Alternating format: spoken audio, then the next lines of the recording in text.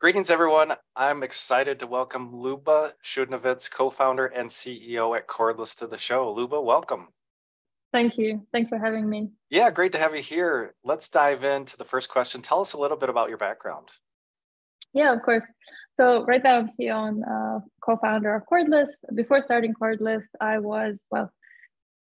early on, I was a management consultant at BCG for a while. After that, I joined Monzo Bank as quite an early employee. I was employee number 30 or something like that. Monzo Bank is a challenger bank in the UK. It was a very fast growth startup. And I left them when I think the company was 1,500. So just to give you a sense of scale.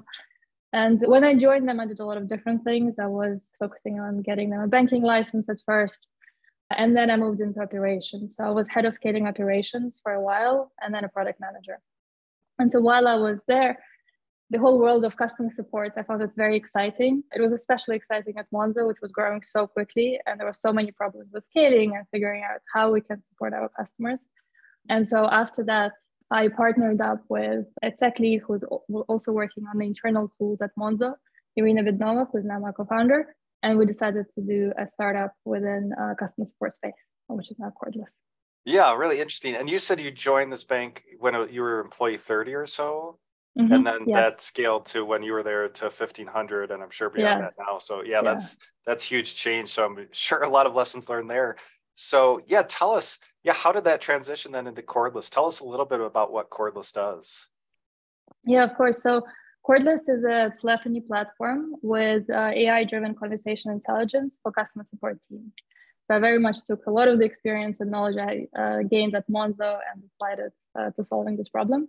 So what do we actually do? We help companies analyze 100% of their support conversations through giving them sentiment analysis, so they know how their customers are feeling when they talk to the support team. Things like automatic categorization of calls, so they know the new trends or new issues that are appearing, so they can react quickly and again fix any bugs or train up their team on specific things. We do things like call summaries, so again the manager can really easily get a sense of what the calls are about. But we're also a telephony, so it's not just a data platform. We just not do just analysis. We also provide and enable teams to actually take those calls from customers and make outbound calls. And we're very much focused on making it really user-friendly for the agents and also for the team, because this is where they would spend a lot of their day. And so essentially we are a telephony platform with, on top of it, having really in-depth analysis of what we do, of what's actually happening in support. Okay, interesting. So telephony platform plus the AI and analytics on top of that. And are these any support centers? Is it tech support? Is it reservation centers, any sort of call center, or do you have a specific niche there? Yeah, so we're industry agnostic, but we did find, partly through because of our network and our backgrounds, that it very much resonates with fintech companies and insurance businesses. I think these businesses are the ones that, because they are regulated, they have to be especially careful with how their customer support works, whether they're responding to their vulnerable customers correctly, and things like that, and also ensure that they can demonstrate compliance. But I think right now this is the case, again, because they have additional requirements. But I strongly believe that in 5 years' time, every company that does voice support will be analyzing their conversations automatically. And the way it works right now, the majority of managers would listen to like 5-6 conversations per week for each agent. And this is a very, very small sample of everything that happens on their support and relative to how many calls they get a week. And we essentially enable them to see 100% of everything that's going on and get the flags if something is going wrong and react quickly. And because of all this new technology, which is appearing like ChatGPT, and I think we're definitely riding this wave right now and actually shipping a lot of features which are based on ChatGPT. And I'm happy to talk about this more. We essentially enable teams to get 100% visibility into this. And I, again, strongly believe that everyone will do that. Yeah, and interesting. And I'm sure call center software has been around for a while. And of course, you do more than that. But when you go into a prospect, are you replacing existing call center software? Are you replacing anything? Or is this, tell us a little bit about that sale. Yeah, of course. So yes, we are targeting mid-sized companies that normally would have a telephony at this point in time. But the key difference is that we would give them a telephony, which at this point, we're already very competitive in terms of the user experience. But on top of them, we will unlock all these set of features that will make their job so much easier, right? Help them improve their quality of service and also pass on the feedback from those calls to the rest of the company to improve the product as well.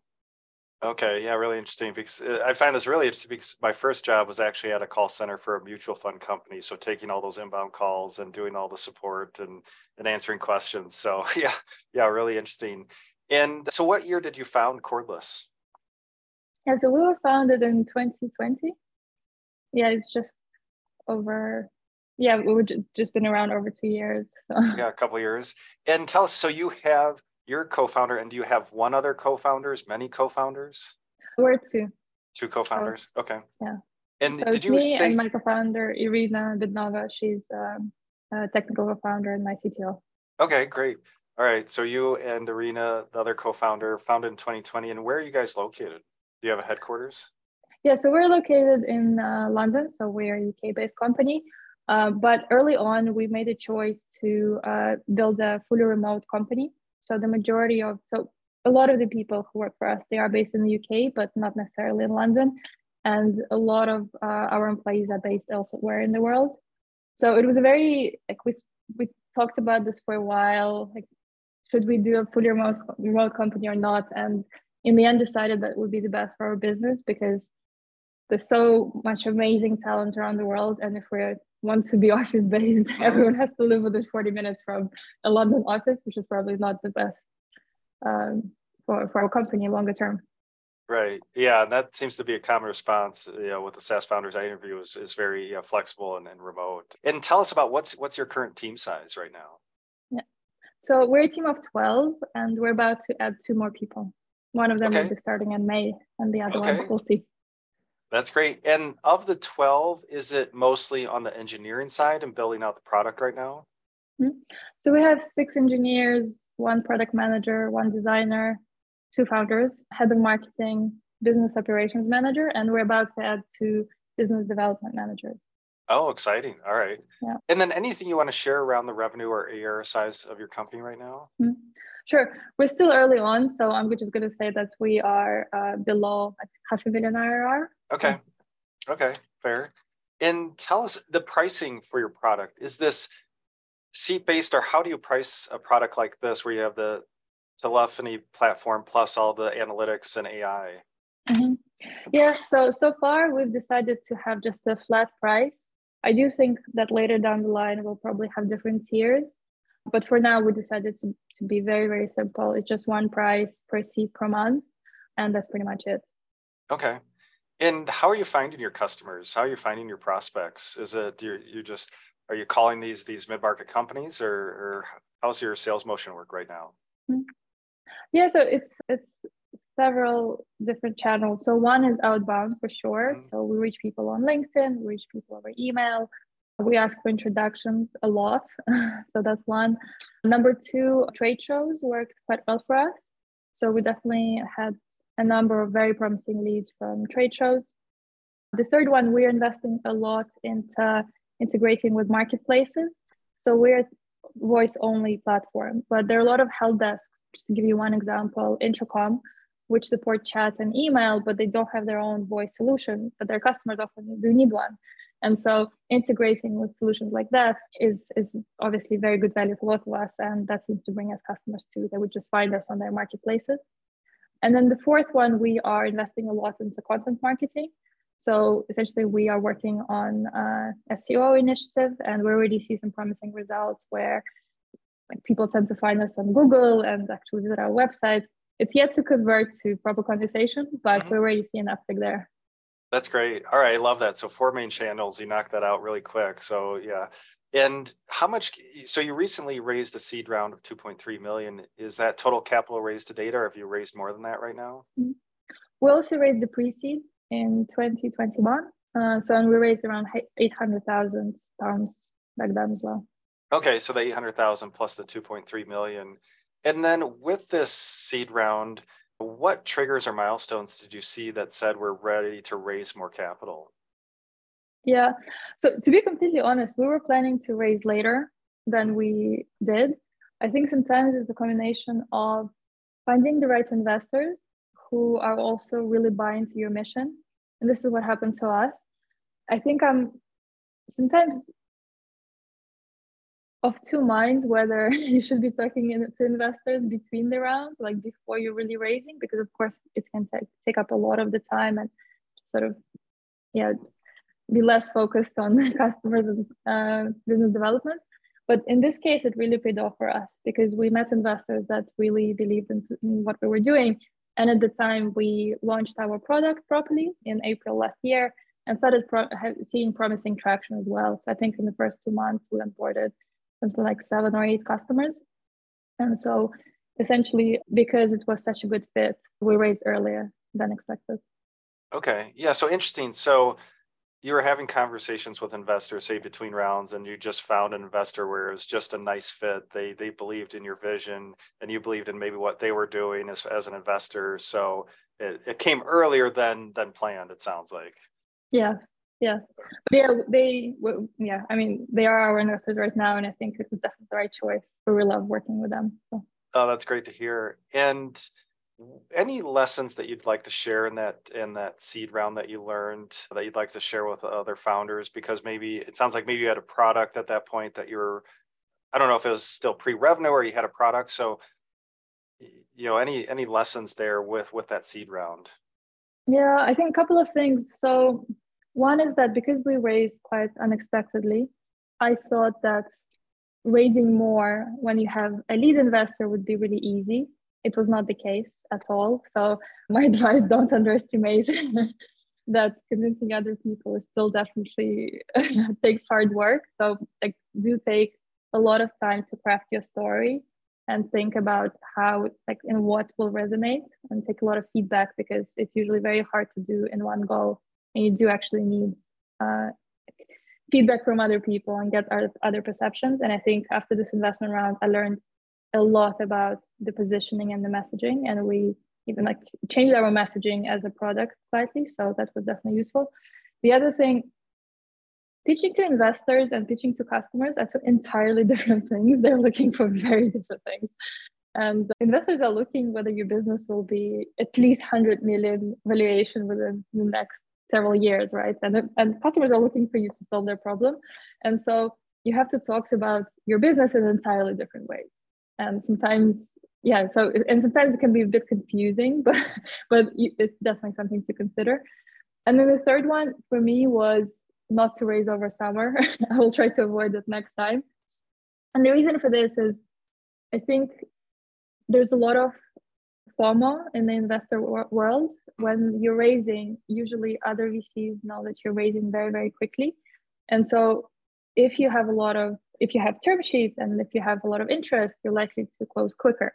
And so if others see that the investment round is dragging out, it kind of becomes a bad signal.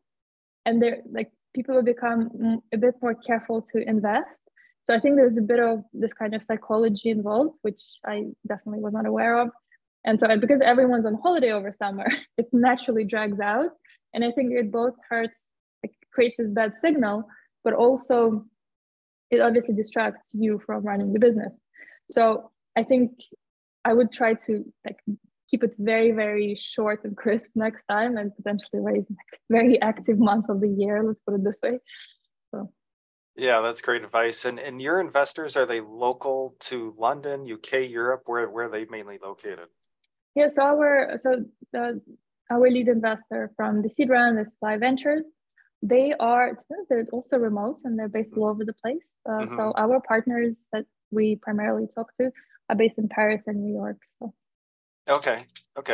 So you found just the summer, hard to get people on vacations, holiday, and maybe time that for maybe after holiday when the kids are back in school and everything's back to normal, sounds like. Yeah, great advice. So as we wrap up, Luba, I have one question actually I want to ask. What do you have a favorite metric or number that you're currently using that you like to manage your business with? Any numbers that pop out or metrics or KPIs that you really like currently to drive your business forward? Yeah. So whenever I send my investor letter, they're always the same metrics I look at and communicate to investors. It's revenue, number of customers, burn rates, and money in the bank, and finally the number of months to go. So these are 5 metrics I look at every month and consider to be key. Okay, that's great. I love that. I love that. Of course, as a SaaS CFO, I teach courses of metrics and love, yeah, love hearing that. So I really appreciate that insight. So what's coming up for Cordless? What's coming up that's exciting? A lot of things. So I think, so first of all, I'm genuinely feeling very, very positive about where we're going and about our mission. I think our product is already at the stage where we can very credibly compete with much, much larger competitors. And I can see this coming across in customer conversations, which is really, really amazing. I think despite that, our sales function is definitely underdeveloped. So that's why we right now hiring 2 business development managers. And essentially over the course of this year, I really hope to really figure out how we can make this process predictable and make sure that we can find and onboard customers at the rate that we want. So that's number one. And number two, I'm really excited about ChatGPT and this new technology. And for us, it's definitely incredibly relevant. So we are working on this in the space, and I do think it will unlock a lot of very interesting features for our customers. So we're definitely working on this now, and we plan to spend about 30% of our time working on ChatGPT related features. I genuinely believe this will change how we interact with computers. And yeah, I feel like we're in the right place at the right time to really take advantage of that and make this available to customers to solve real problems. Yeah, that's great. That's exciting, especially competing against the large guys. And then, yeah, of course, building out that repeatable sales process. Always fun and a challenge. But really appreciate your time today, Lub, and sharing your story and experience. If listeners would like to learn more about Cordless, where should we send them online? Sure. So our website is Cordless, and you can also reach out to me directly, luba@cordless.io. All right, perfect. So check out cordless.io or email Luba at luba@cordless.io. And again, Luba, really appreciate you sharing your insights and your experience and background today. Thanks so much for having me. I really enjoyed this.